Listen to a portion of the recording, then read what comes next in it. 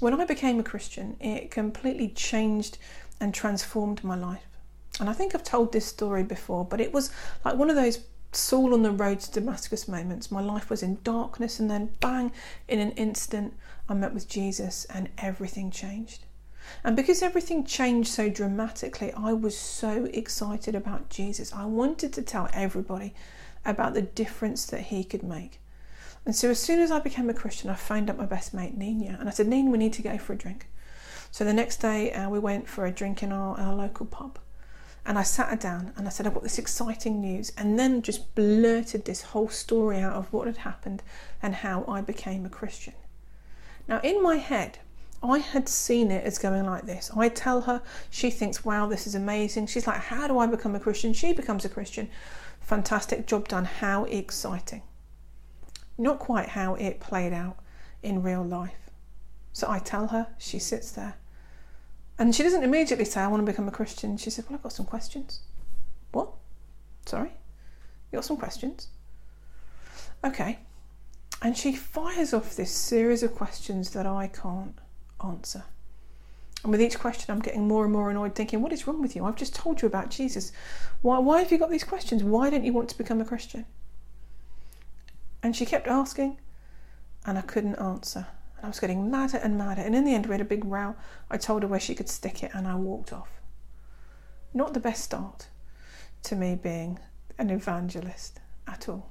And I remember leaving that pub feeling so deflated and discouraged and thinking, I am never going to put myself in a place where if somebody asks me a question, I don't at least have some kind of answer. And so I went away and I did some research, and I began to think around what are some of the questions that people are likely to ask me. And in the Bible, in 1 Peter 3:15-16, it says, always be prepared to give an answer to everyone who asks you to give the reason for the hope you have. But do this with gentleness and respect. We're talking about how we share our faith. We're talking about how we need to be prepared to give an answer. And I want to bring 3 things out of this passage that help us to think about how we do that. The very first is simply the passage tells us to be prepared.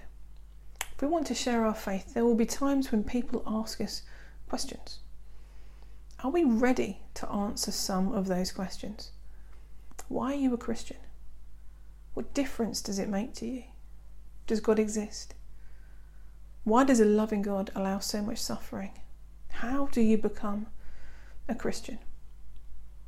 These are some of the questions that we're likely to be asked. Do we know the answers? If not, maybe we want to think about what would my answer be. Maybe that you'd find it helpful to refer to the Questions of Life studies that we've done and you can find on YouTube.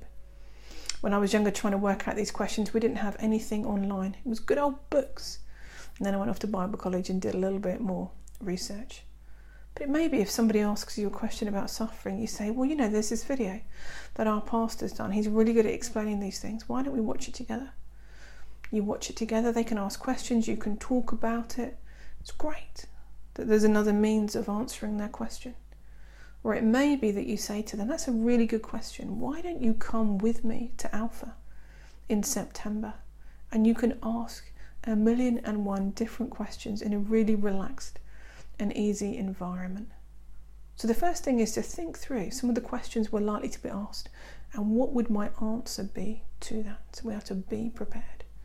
The second thing from this passage is it says, always be prepared to give an answer to everyone who asks you.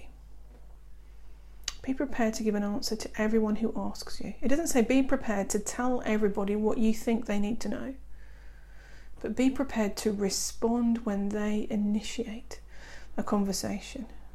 And for me, I think it's important on the whole, not always, but on the whole, I think it is really important to respond to the instigation of somebody else when talking about our faith, to not just go in there and shove it down their throats that we're a Christian, because my experience is that it puts people off. You don't stop going on about your faith. I've not even asked you, I don't care. It's important that we wait. that we're praying that, they would be stirred, that they would think, that they would want to have a conversation, but that we wait for them to instigate that conversation. Now, there may be rare times when the Holy Spirit prompts us to say something, and that's great, and we go with that, but those times are rare. For the majority of the time, it is important that we are patient and that we wait for them to instigate the conversation. Now, that doesn't mean to say in the meantime that we ignore the fact that we're a Christian. So if they ask us, what did you do on Sunday? Oh, I watched a Sunday live stream, or I went to church. What do you do on a Wednesday night? Oh, my small group meets. I don't know, whatever it might be. Don't deny that we're a Christian. But don't go jumping in there and trying to preach at them. What we can do is, if there are things that are going on in their lives, we can say, do you know what, I'm praying for you. Would you like me, or would you like my church to be praying for you? A friend of mine is a TA in a school. And whenever there was an issue, a problem that somebody was having, she'd go up to them and say, do you know what, I'd love to be praying for that. Is it okay if I pray? And they'd be like, yeah, that's great, fantastic. And she was known as the person that you go to when your life is difficult. That people would go and say, would you pray for this? Would you pray for that? And in doing that, it then brought up conversations about prayer, about faith, about God, and opportunities to invite them onto church and to other church activities. It wasn't in your face. It was a gentle getting alongside. Do you know what? You're having a tough time. Let me help. Let me speak into that. Still, we need to be prepared to give an answer.